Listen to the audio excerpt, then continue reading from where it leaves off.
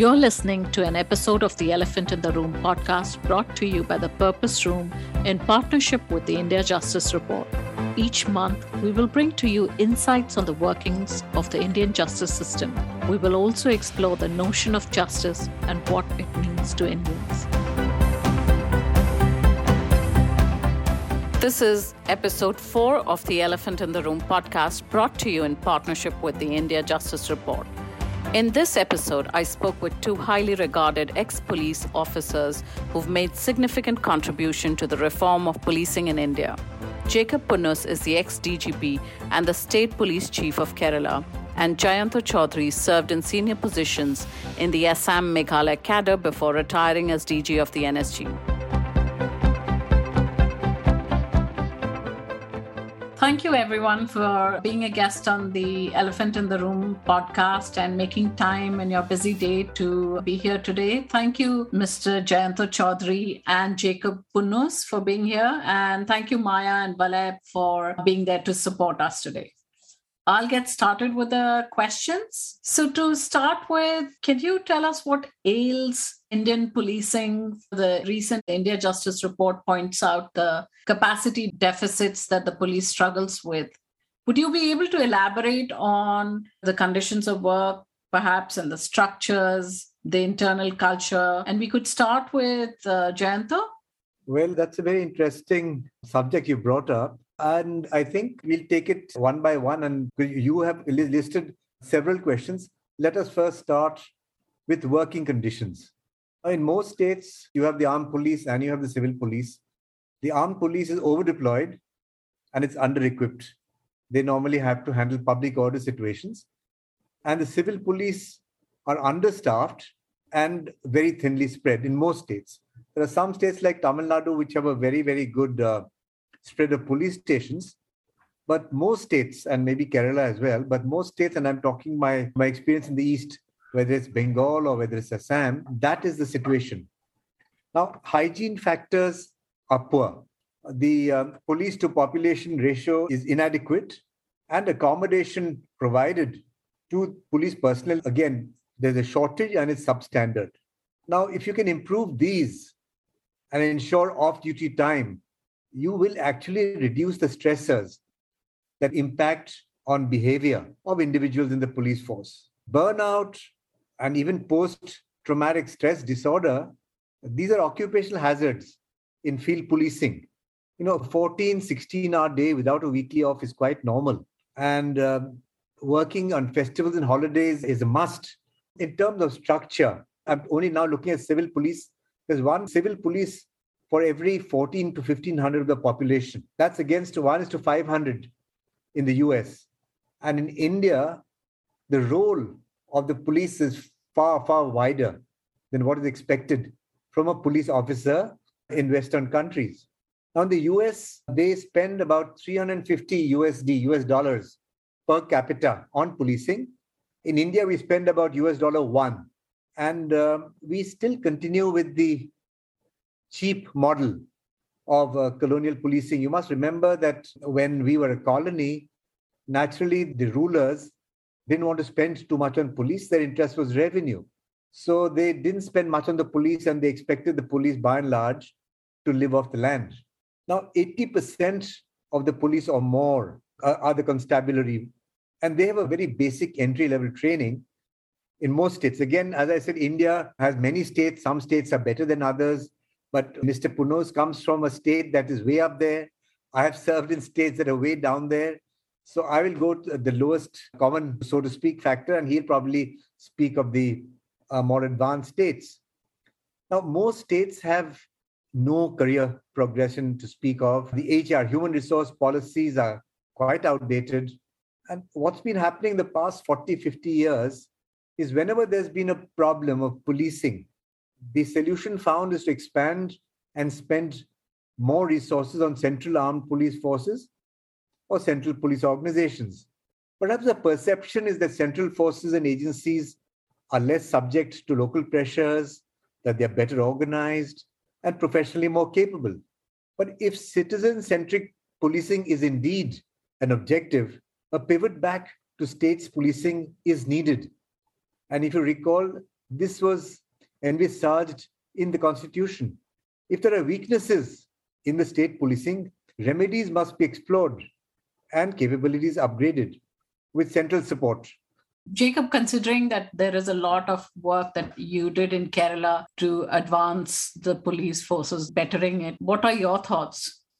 Sudha, I agree with whatever Jayanto has just now said. These are big problems for all the police forces in India. If we want to have good policing, the primary prerequisite is that policemen must be enabled to do good policing. Just calling a man a policeman, he cannot become a good policeman. You have to ensure that he is backed up with the necessary resources to do good policing. Now, as Jayanto just now outlined, the primary problem is gross understaffing of India's police stations. If I may share the figures, last year we had about 2.2 million policemen in all the states put together. That's a fairly large number. But if you take the actual number working in police stations, for example, the state of Delhi has got almost 75,000 policemen. But how many of them are working in police station? If you just take the count, you will find that all over India, less than 5.5 lakh persons working in police stations. Most of the police personnel are working either in armed police units or in special units or with regard to VIP security or in crime branch or in intelligence, something, things like that. Now, basic policing, ensuring the security of the people, responding to the needs of the people, all this are happening in the police station. And there we are grossly understaffed. Even now, there are many police stations in India where the strength in a police station is only 10 or 15. It is here that we need to increase our strength. Colonial priority was to ensure that the people do not rebel. And therefore, a lot of stress was on that order policing. Policing as a service to the citizen. When citizen needs the policeman should be there at the police station. This is a responsibility of a democratically elected government. This is a guarantee given under the Constitution to protect the life and property of every citizen. So when the citizen seeks the aid of a police station for protecting his life, dignity, or property, there must be policemen there. In this matter, that we have sometimes not been up to the mark. So increasing the strength of the police station. I have experimented with this and we have been able to ensure that almost 50% of Kerala's total police personnel are in the police stations. That makes a lot of difference. For example, instead of keeping women police in Mahila battalions, but if you put even half that number in police stations, that improves the quality of policing. So when women and children come to the police station, the presence of women in the police station makes a lot of difference and to the culture of service that prevails in the police station. So this is very, very important. And the other thing is that Jayanto pointed out, very, very important. When you don't have enough number of policemen in a police station, you cannot give them rest. They have to put in 16 hours of duty. And often they are not given any weekly off for months together. They don't spend time with their family. Their physical health, their mental health, all this is nobody's concern. You expect the policemen to behave. Well, how can they behave if they are constantly under such stress? They have to attend to a variety of jobs. None of these matters gets enough attention or gets any priority in any dispensation. As Jayanto rightly pointed out, if you consider the expenditure on policing by the states of India as a fraction of the gross domestic product or the per capita income of a citizen, you will find it is so minuscule.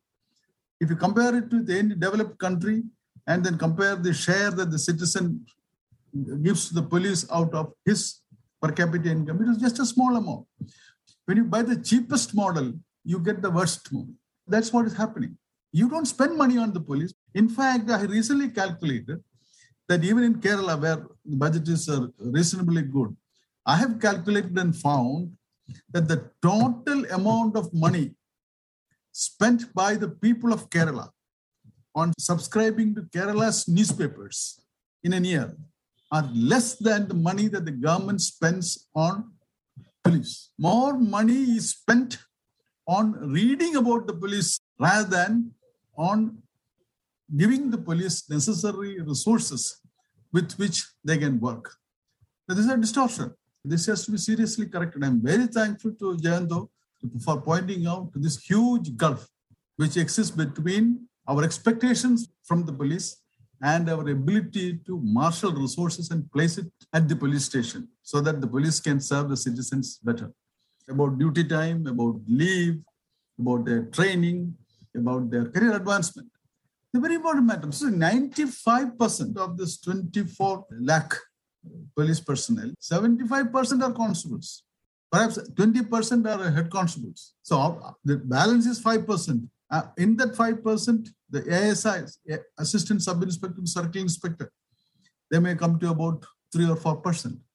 And the top, from the DGP to the DYSP or the Assistant Commissioner, as is called, that portion will be only less than 1% of the total strength of India's police force. Now, if you want to prefer a charge sheet in court, if you want to investigate a case, if you want anything done, then some sub-inspector has to do it. And how many sub-inspectors do we have? So therefore, we are limiting our ability to investigate cases by limiting the number of sub-inspectors that we have. I had a personal experience. When I joined as an assistant superintendent of police in 1977 in Tellicherry, after finishing my training, I had an assistant. That person had completed 37 years of service. He had joined the Malabar Special Police at the age of 17 and a half or something. And when he was retiring after the 37 years of service, he was still a constable. That is the kind of career progression that we speak of in the police. The policeman has nothing to look forward to. So you are expecting much. You are looking forward to a policeman who personally has nothing to look forward to. So how can you improve anything? So in Kerala, we have done several things to improve this now.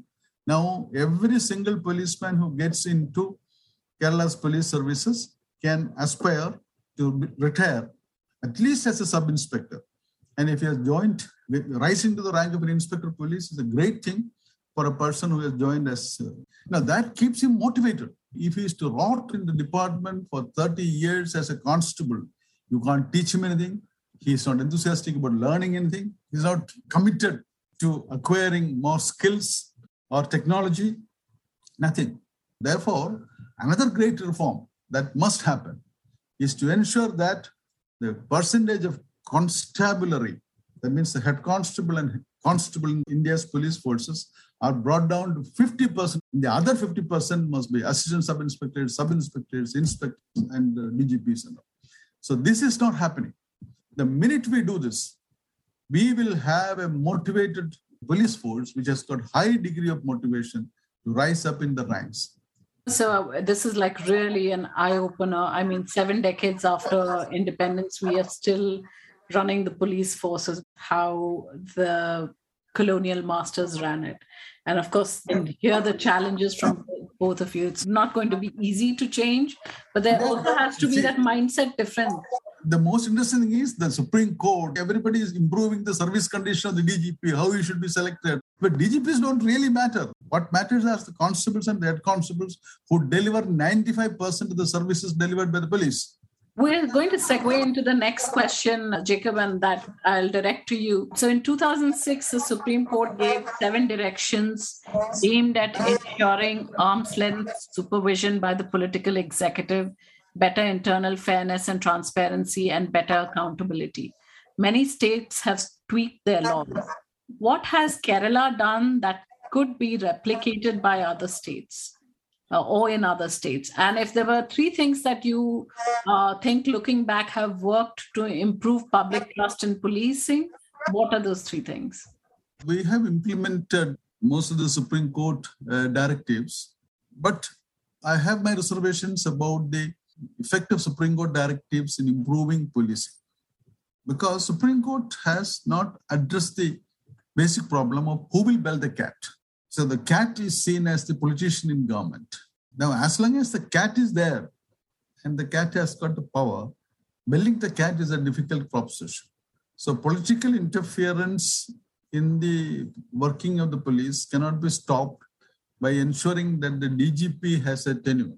Because now what is happening is that DGPs are selected so carefully that the most amenable, and accommodating person gets a chance to serve in that particular office. This is uniformly happening all over India. If you look at the selection process of the DGPs in all the states during all these times, post 2006, particularly after 2014, after which the Supreme Court has been stricter in ensuring that the DGP selection is done in a very, very systematic manner, you will find that the most amenable ones have been selected.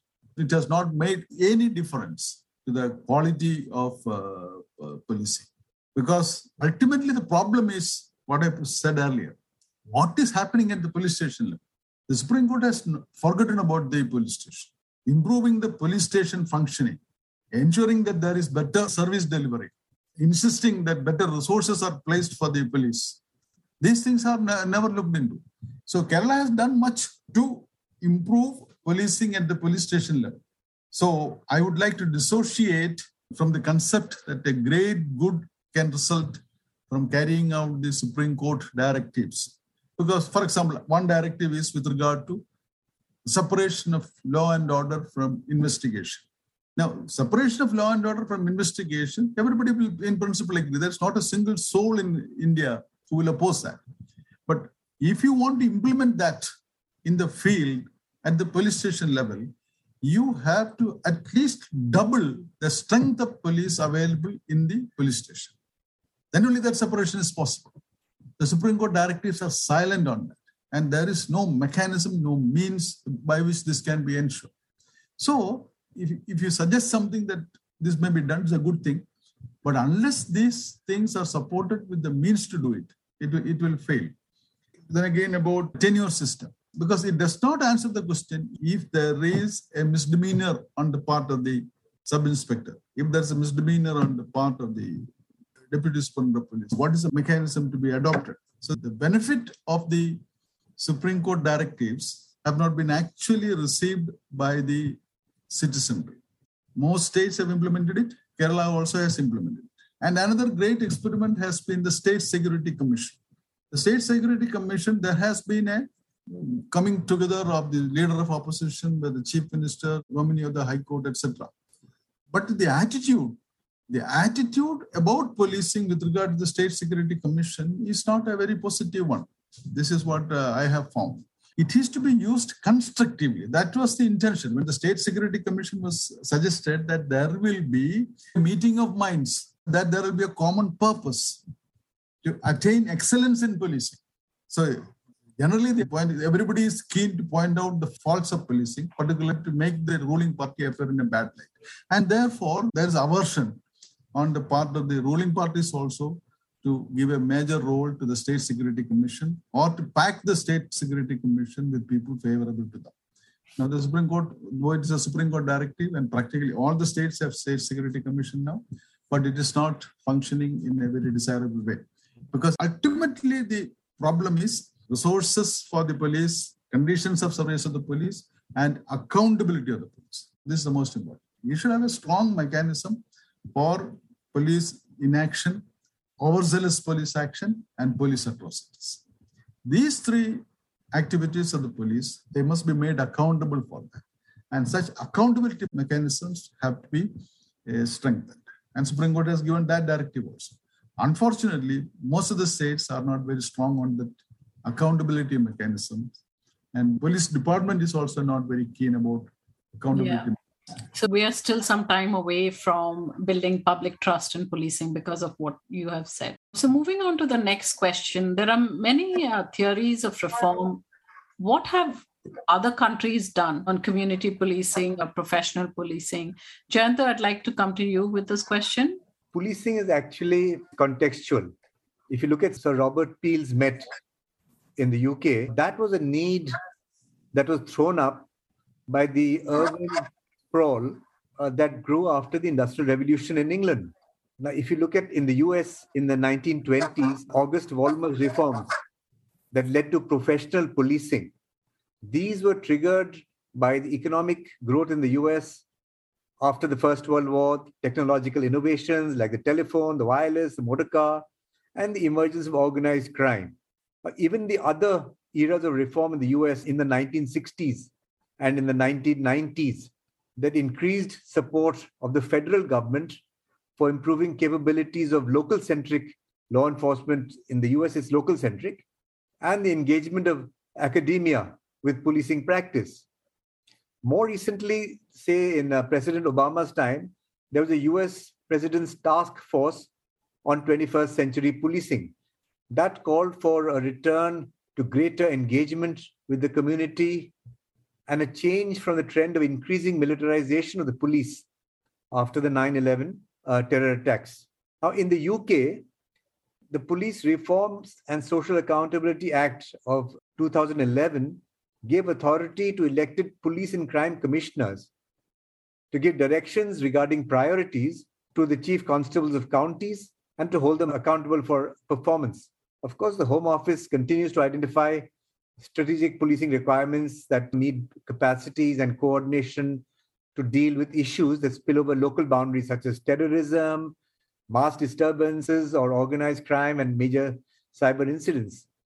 But basically, the movements in the US and the UK, the two democracies that we kind of look forward to learn from or to model after, primarily depends on the context. Now, in the US, again, as you know, after the Black Lives Matter movement, there have been a big pressure for defunding the police and other things. So they're also going through a churning at the moment. Now, in the UK, the previous government cut down. They said, no, you have to cut down the strength. And that impacted on the policing performance. Now they've again reversed it. And now I think the UK government is again funding hiring of police officers in the counties. So essentially, the whole movement for reform has been based on, number one, the context, and number two, on developments, particularly technology, that have taken place. But please remember, in the US, for example, policing and law and order is always a theme that comes up in elections. Most politicians in many states, they stand on a law and order platform. Unfortunately, in India, we are yet to reach that level, though I found in the last elections, there was some talk of policing and law and order. But essentially, the public have to be engaged. They have to show that they demand better policing, that they demand better crime control, that they demand better safety for women. That has to come in, and hopefully the first steps have been taken. As Mr. Punnose was talking about the Supreme Court directives, that's the first step. He's right. There have been many commissions, there have been committees that talked about reform. You had the Second National Police Commission in the late 70s, then you had the Malipant Commission, then you had the Second Administrative Reforms Commission, and of course you had the Supreme Court directives. Essentially, in India, what they're looking for changes is, number one, they want a clearer definition of the police role with greater specialization. And as Mr. Punnose said, the intention was good.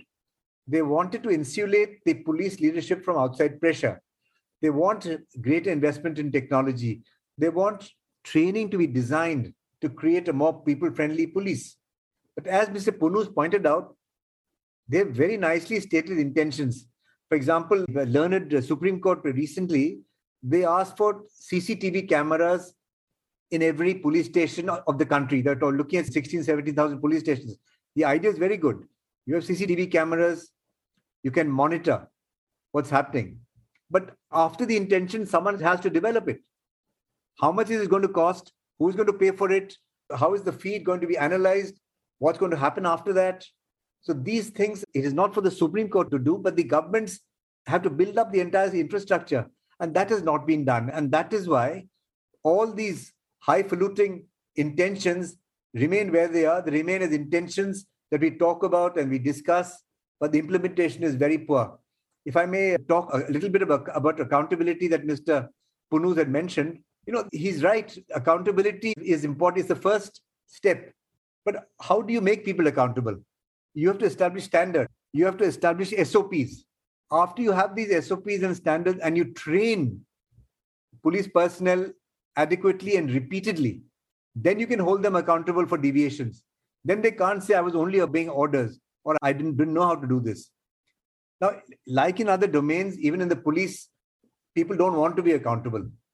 And frankly, in the police, very often we believe that outsiders lack the competence to judge police actions in context. And Mr. Punnose, when he pointed out criticism of the police, it's true. Rarely do you find there's consistent applauding of positive behavior by the police. If I may, before ending, I'll just share one small incident.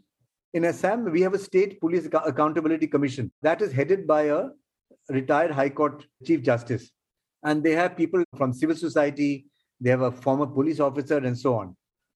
Now, there was a case where a police party went to arrest a dreaded murderer who had a non-bailable warrant. And they cordoned off his house and he came and he attacked the police party. So one of the constables shot him dead. Now, the State Police Accountability Commission asked me as the DGP to appear before it. Remember, under the Assam Police Act, the DGP is bound to follow the directions of the state. He has no discretion. So I appeared before them and they asked me a very simple question. They said, why did the constable fire 2 shots and not 1? Show me your SOP. Show me the SOP which says that he has to fire 2 shots and not 1. So if you want accountability, I think much more study has to go into standards for delivery of services. Much more study has to go into defining SOPs. Now, again, I would like to talk about public perception, but I'll go back to you. And after you speak to Mr. Punnose, I can get back on that perhaps. Jacob, do you have any thoughts on this? Would you like to add something to this? About things which are happening in the West, where the resources allocated to the police are far, far higher than any type of resources we are able to muster. But some of the techniques adopted by Western police forces, like community policing, it is extremely successful in getting public to trust the police. Our experience during the last 12, 15 years has been very, very happy with regard to the role of community policing in developing public trust. See, if the policing has to be meaningful and successful, it has to be accessible to the people. If it is to be accessible to the people, then the victims of crime, they should feel happy and free to come to the police station. They should not be so much afraid of the police that they're afraid to come to the police station to complain about a crime in which they have been victimized. Now, I can say with some confidence that except in the case of rape victims, this has been overcome by Kerala police. If you go to an average Kerala police station now, you can find hundreds of people coming to complain about this.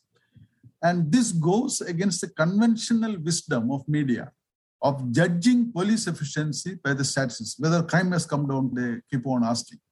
Actually, my experience is that when police are more efficient, the total registered crime will go up. If you want any statistics on this regard, compare the statistics of rape in Sweden with statistics of rape in Delhi or Bombay. And Sweden, the Scandinavian countries, are supposed to be the safest for women. Actually, when we are very efficient in protecting somebody, then even the most minor incident, we will take cognizance of it and take action on it. So a large number of small violations will come to the police if the public have confidence in the police. Yesterday's Times of India has also given this comparative figures. We have achieved the lowest murder rate in India. About 30 years back, we were on a par with the rest of India in our murder rate. Now, this year, we have a murder rate lower than Switzerland, lower than England, lower than that of New Zealand. These are the 3 least murder-prone areas in the world. We have achieved that. At the same time, if you compare with the rest of India, our case registration for assault is the highest in India. In so many other categories of crime, our registration is far higher. If you have a public which trusts the police, they will come and tell the police everything. The number of complaints will rise. And when the number of complaints will rise, the police force should have the capability to respond to those complaints. So keeping a low crime figure is a technique by saying that we are free from crime.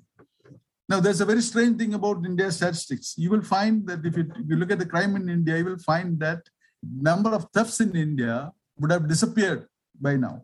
In 2010, we had half the number of thefts which we had in 1974. The thing is that nobody is registering theft cases. But fortunately for people like us, we have found that automobile thefts are going up. That is because registration of a case for automobile theft cannot be avoided because there is an insurance situation. If your vehicle is stolen, you will insist that a case be registered. If your pocket has been picked, you won't be keen about getting a case registered. So our tolerance level of crime has increased in direct proportion to the inability of the police to recover your lost property. So the more efficient the police, the more the number of crimes that will be reported to you. So the media's preoccupation with statistics, saying that more crime registration is a bad thing and less crime registration is a good thing, is not at all true to facts, and it will result in bad policing throughout, or doctoring of figures, all these things. Every DG will claim that during my time, crime has come down. When I was DG, I proudly proclaimed that when I became DGP Kerala, Kerala had only 1 lakh cases. When I retired, we had 5 lakhs. At least 4 lakh people come to the police station with a complaint. They trust the police more. Yeah. In a free society, some amount of crime will always be there. And therefore, the ability of the police force is to keep the crime in check. Take note of the crime, identify the victim, see that the victim is properly looked after, compensate. So the City of London registers almost 9,000 crimes to the per lakh population. The Indian average is only 300. Is Indian policing therefore 30 times better than that of London policing? Absolutely not. Only thing is that our non-registration must be about 100 times more the non-registration that is happening in Britain.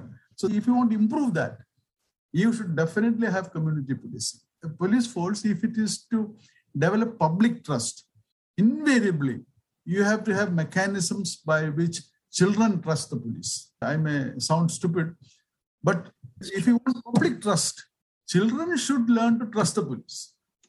Because you don't start trusting the police after you become 18-year-old. If as a child you have not trusted the police. It's not something which you intellectually comprehend. I must trust the police and therefore I trust. No. The way you have been brought up. So the level of interaction by the police with school children, that must increase. And in Kerala, we have developed such a scheme which is extremely popular. In 2010, we started with great hesitation, just 100 schools. Now, every school in Kerala is clamoring for the student police cadet. That is a policeman going to the school and interacting with the students. That is basically it. They are not being recruited to the police. They are not being recruited for any police duty. They are only made aware of their responsibilities as a citizen, how they should look after the school's own security, how they themselves are responsible for security, their own security. Yeah. These kind of things are exchanged. And that feeling that this legal system is there to protect me. And therefore, those who enforce the law are really protecting me.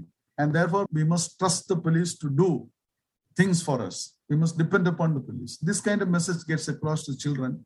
Encouraged by the success, recently, the government of Kerala has started, again, many people may laugh, saying that policing is not child's play. We are now starting a scheme of child-friendly police stations. Already 120 police stations, architecturally, they have been designed to become child-friendly.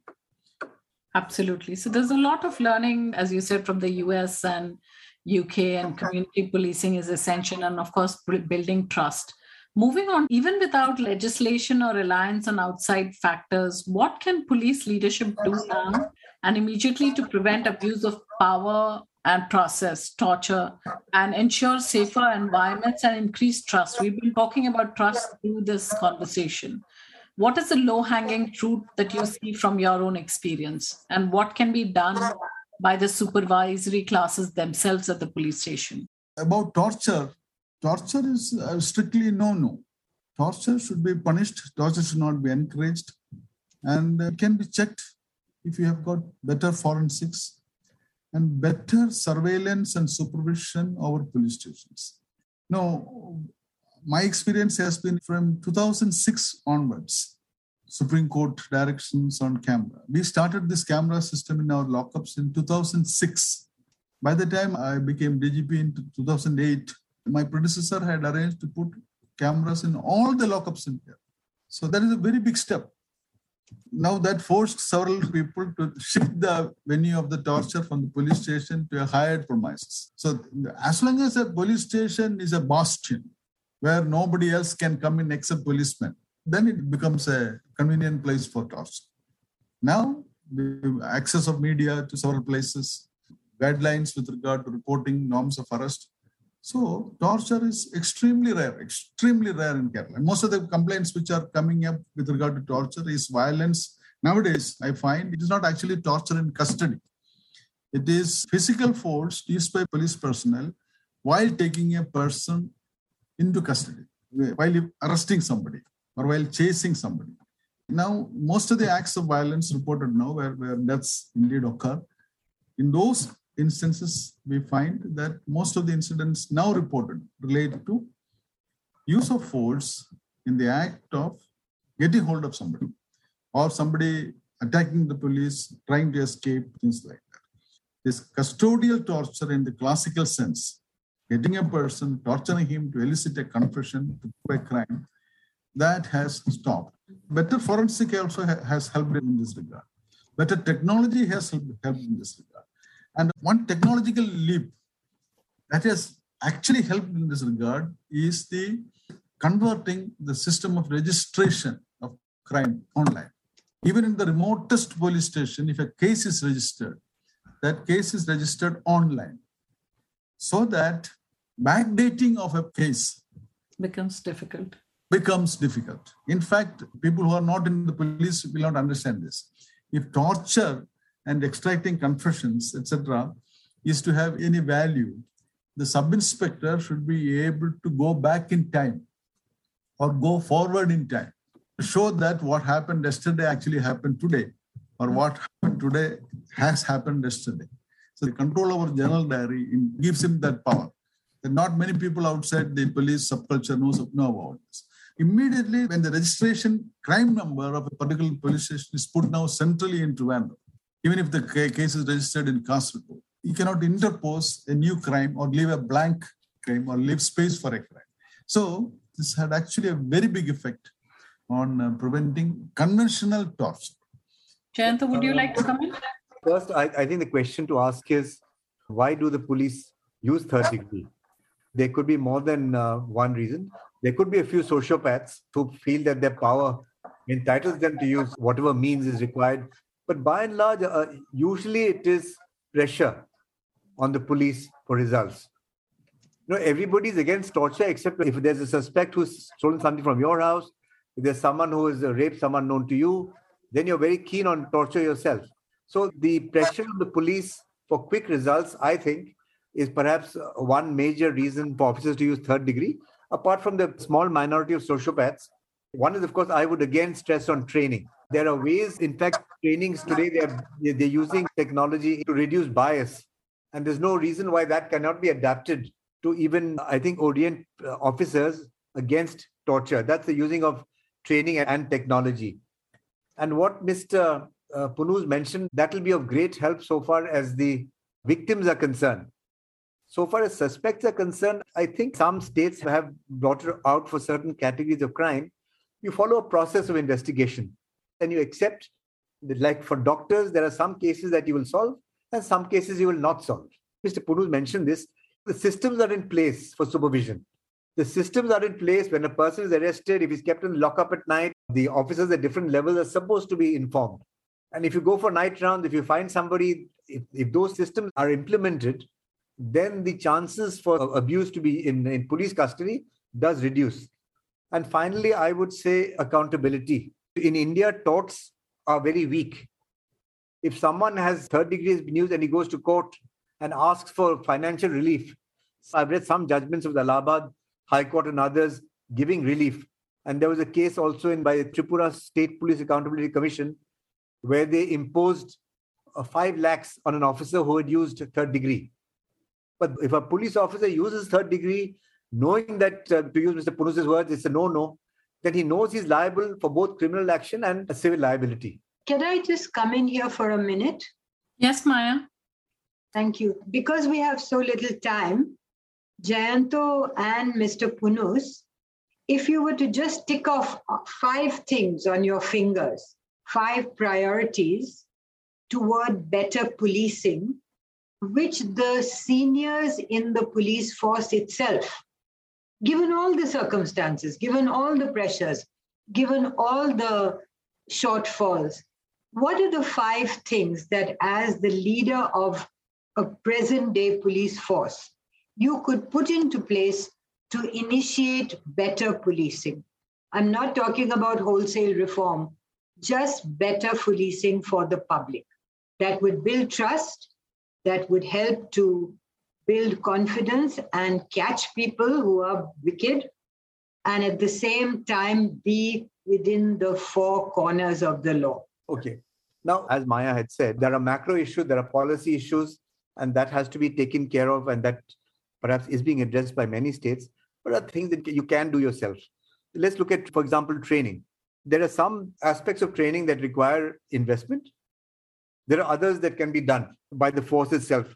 Polishing people's investigative techniques, reviewing what they're doing, that is something certainly that any police leader can do at the district level or above. Now, the second is, so far as the police image is concerned, the police is a very hierarchical kind of force in most states, more so in North India. I think maybe it's a little less in South India and maybe even the Northeast. But it is a very hierarchical force, and the image at the lowest rung is quite poor. I wouldn't say often, but sometimes they're not treated very well by their own leaders. Now, building up self-esteem, respecting each police personnel as an officer, as much an officer of the law as the senior most, that I think will have a good impact. And what we had started about when Mr. Punnose had talked about the low number of sub-inspectors, today many constables who join the force, graduates, postgraduates, and I believe I haven't come across any, but I believe even some PhDs have joined the police. Now, these are qualified people. There is no reason why they cannot be given a greater police role. In Assam, I got the government to issue a notification, and I'm not the only state, other states have also done it. I wanted to go down to qualified constables who had certain competencies, but there I was blocked by my own officer, said, don't rush, don't run before you can walk, sir. So I went with them. So head constables, we got a government notification enabling head constables to investigate simple cases. And that completely enlarged the pool of police officers and did wonders for their image. So today, when you have such educated people coming in, improving their image is going to be a great thing. Simple welfare measures. I'm sure Mr. Punnose will agree. Again, Kerala and all these states, they're in a different category. I'm talking about more states. You'll find in many districts and the state, guest houses for police officers are reasonably good. But if you go to the barracks of the constables and others, you'll find very often they may not even be having good bathrooms. I mean, not even usable bathrooms. Even the barracks, they may not be having basic beds and so on. So these small things can do a lot for them. Then again, what Mr. Punnose had talked about promotions. It's not rocket science that there are some posts that the government will agree to be upgraded. So you create promotional avenues for the force and you see the big difference. So you tweak these things, you make sure that a police officer, if he goes to court, he gets his travel allowance in time. If he falls sick, you make sure that he gets reimbursement of medical expenses as early as possible. There are budget constraints, but within those, you do the best that you can. You make sure if someone is killed in action, killed in the line of duty, you make sure that he gets whatever he's entitled to and more if possible. So these are things that are within the capacity of police leaders at different levels. And lastly, I think there has to be closer interface between the officers. See, in the army, for example, and this used to happen in the police also earlier, there used to be very close interaction. And in the police at higher levels, like, for example, in the army, a lieutenant general is not expected to mix with the ranks. He's not expected of direct contact. Similarly, in the police also, direct contact with the ranks probably ends at the level of SP. But at that level, the contact has to be close. If that contact is close, if they see each other, if they work together, you'll see a massive difference in the performance, in the morale, and in the delivery of services to the citizen, in the way they behave with citizens. So that's the few points that I had. Now over to Mr. Punnose. Thank you, Jayanto. I am in total agreement with what Jayanto has said about I have noted down, because I had more time to marshal my thoughts, I have noted down the points.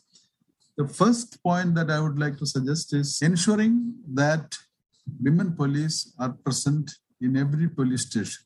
That is absolutely necessary. 75% of our population are women and children.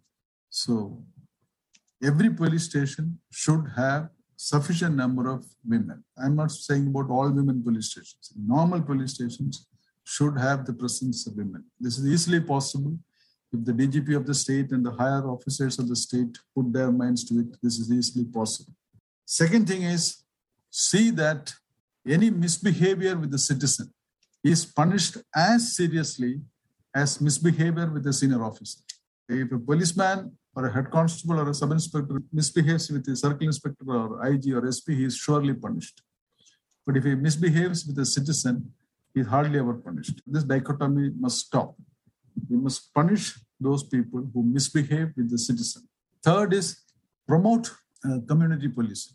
Some kind of community policing where police personnel visit the houses of citizens in a fairly reasonable interval, just by strengthening the beat system and ensuring that the persons on the beat are not changed for a fairly long time, so that they become familiar with the people in his beat, and they interact with the families, the children, the women, all these people. So they develop some trust and familiarity with the police constable and the police station. Fourth is digitize registration of crime. Digitize maximum services within the police department. In fact, just yesterday, I read a news item that Mr. Stalin in Tamil Nadu has digitized and published an app for 60 police officers. Kerala already has a police app offering 50 police officers. So this is easily possible. Digitize large number of police services. So the accessibility of the police service to the public is made easy. Promote, welcome, free registration of crime. Even if it spoils your statistics by greater number of cases pending or greater number of cases being reported. No statistical analysis to prove that my tenure was better than the predecessor's tenure. Crime is not committed by policemen. Crime is committed by the people. The policeman's efficiency must be judged by the ability of the policeman to take cognizance of a crime which has occurred, and not by his ability to avoid the registration of a crime. And sixthly, promotion and promotion of ranks, their welfare, on which Choudhury has elaborated quite considerably. All these are extremely important. Unless the policemen get reasonable sense of responsibility. What was suggested by Mr. Choudhury is that the educated constabulary or constables with 10 years of service, they can be entrusted with higher responsibilities.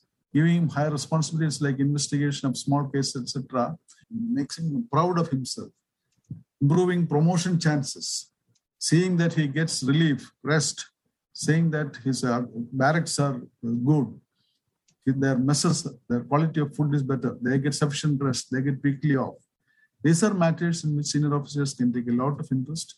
Maya, I'm so tempted just to mention before your question that yesterday the Home Minister, while responding to the question raised on the new criminal procedure identification bill, argued that this is needed because this will obviate the need for third-degree torture. So I'll just stop there. I can send the link to the speech to everyone in case one is interested. One could watch that. Thank you. You can ask a question. Thank you. I'm just really impinging on your goodness simply because I have both of you here. But just 5 minutes more. The things that you mentioned, the 5-6 things that you mentioned, that is well within the bailiwick of all the senior officers. Jayanto and Jacob, why is it not being done? It is simple common sense to look after your own cohort of people and to want that the public should trust you. I'll try to answer this. It is so easy to do. I really don't know why people don't do it. Because you just start doing it. Nobody is going to stop you. But the people are going to stop you if you are going to ask for a particular position or post or something like that. But I think if some DGP wants to do it, nobody is going to stop him. Perhaps the people may not want to take the effort, or they may not have planned for it. See, many times there may be other priorities which are pressing on the senior officers. They may not have sufficient time. There may be so many issues in the state, so many agitations, so many other priorities which the government identifies before them. So the time available to them may not be sufficient. Unfortunately, policing also suffers from periodic controversies. We become immersed in controversies and defensiveness most of the time. Most of the senior officers' time is taken up like that. So if you want to do something, you require a lot of time and concentrated attention, particularly if it is aimed at improving things. That kind of peace of mind and ease of operations may not be available in a practical situation, in a pragmatic way, to many officers who want to implement reforms. That also is there. And again, there is the internal culture. The internal subculture may also be rebelling against it. Why do you want to do it? Did anybody ask you to do it? This question cannot be answered. Subculturally, there is a lot of resistance to change. Why do you want to promote all these people? Suppose somebody wants to, as Jayanto did in Assam, if you empower all these constables to investigate cases, it may not be subculturally acceptable. So the desire for change has to be there within the subculture. The desire for change has to be generated by internal discussions and debates. I think that is the primary reason. The way I see it is quite simple. What Mr. Punnose actually indicated. I mean, how does this help a person's career? Your career is determined by the political power center perceives you. That's it. And in fact, I find when I was with the NSG, I was writing the ACRs of army officers. And there's a very, very clear portion or item over there. What have you done for the welfare of your men and their families? And not only the officers, even their wives. You have to comment on what the officers and their wives have done for the welfare. So there's a very, very clear priority given by the institution, by what Mr. Punnose called about the subculture, to look after your men. And maybe it's being diluted now, but I'm sure it's still in the good regiments. But in the police, by and large, nobody cares. If you deliver the results, and what normally people do, they keep a small team. They look after a small team who do whatever has to be done. And the bulk, they're just passengers. It doesn't really matter. They do the routine work and nobody really bothers about them. That's what's happening. And I don't know how it changes. There are many exceptions. I was on the board of jurors for there's that Federation of Indian Chambers of Commerce and Industry. They try to identify achievers among police officers and they give an award every year. Mr. Pillai is now the chair. So I was on the board for 3 years. And it's amazing across the country what young police officers are doing. But they're doing it as individuals. Anyone who's doing anything is doing it because he thinks that it has to be done. I don't think it's part of the institutional culture. And that's it. Thank you. Thank you. Okay, so that was the last question. Thank you, both Jayanto and Jacob, for your time. Great insights from both of you in demystifying what ails the Indian police force and steps that can be taken to build trust and accountability. From the Kerala model, we have seen that change for good is possible. So thank you very much for making time for this conversation. Thank you, Maya, and thank you, Valay also. Thank you all very much. Thank you for joining us for this episode of the Elephant in the Room podcast, brought to you by the Purpose Room in partnership with the India Justice Report. Don't forget to subscribe to the show. And if you enjoyed listening to the podcast today, don't forget to write a review and tell your friends.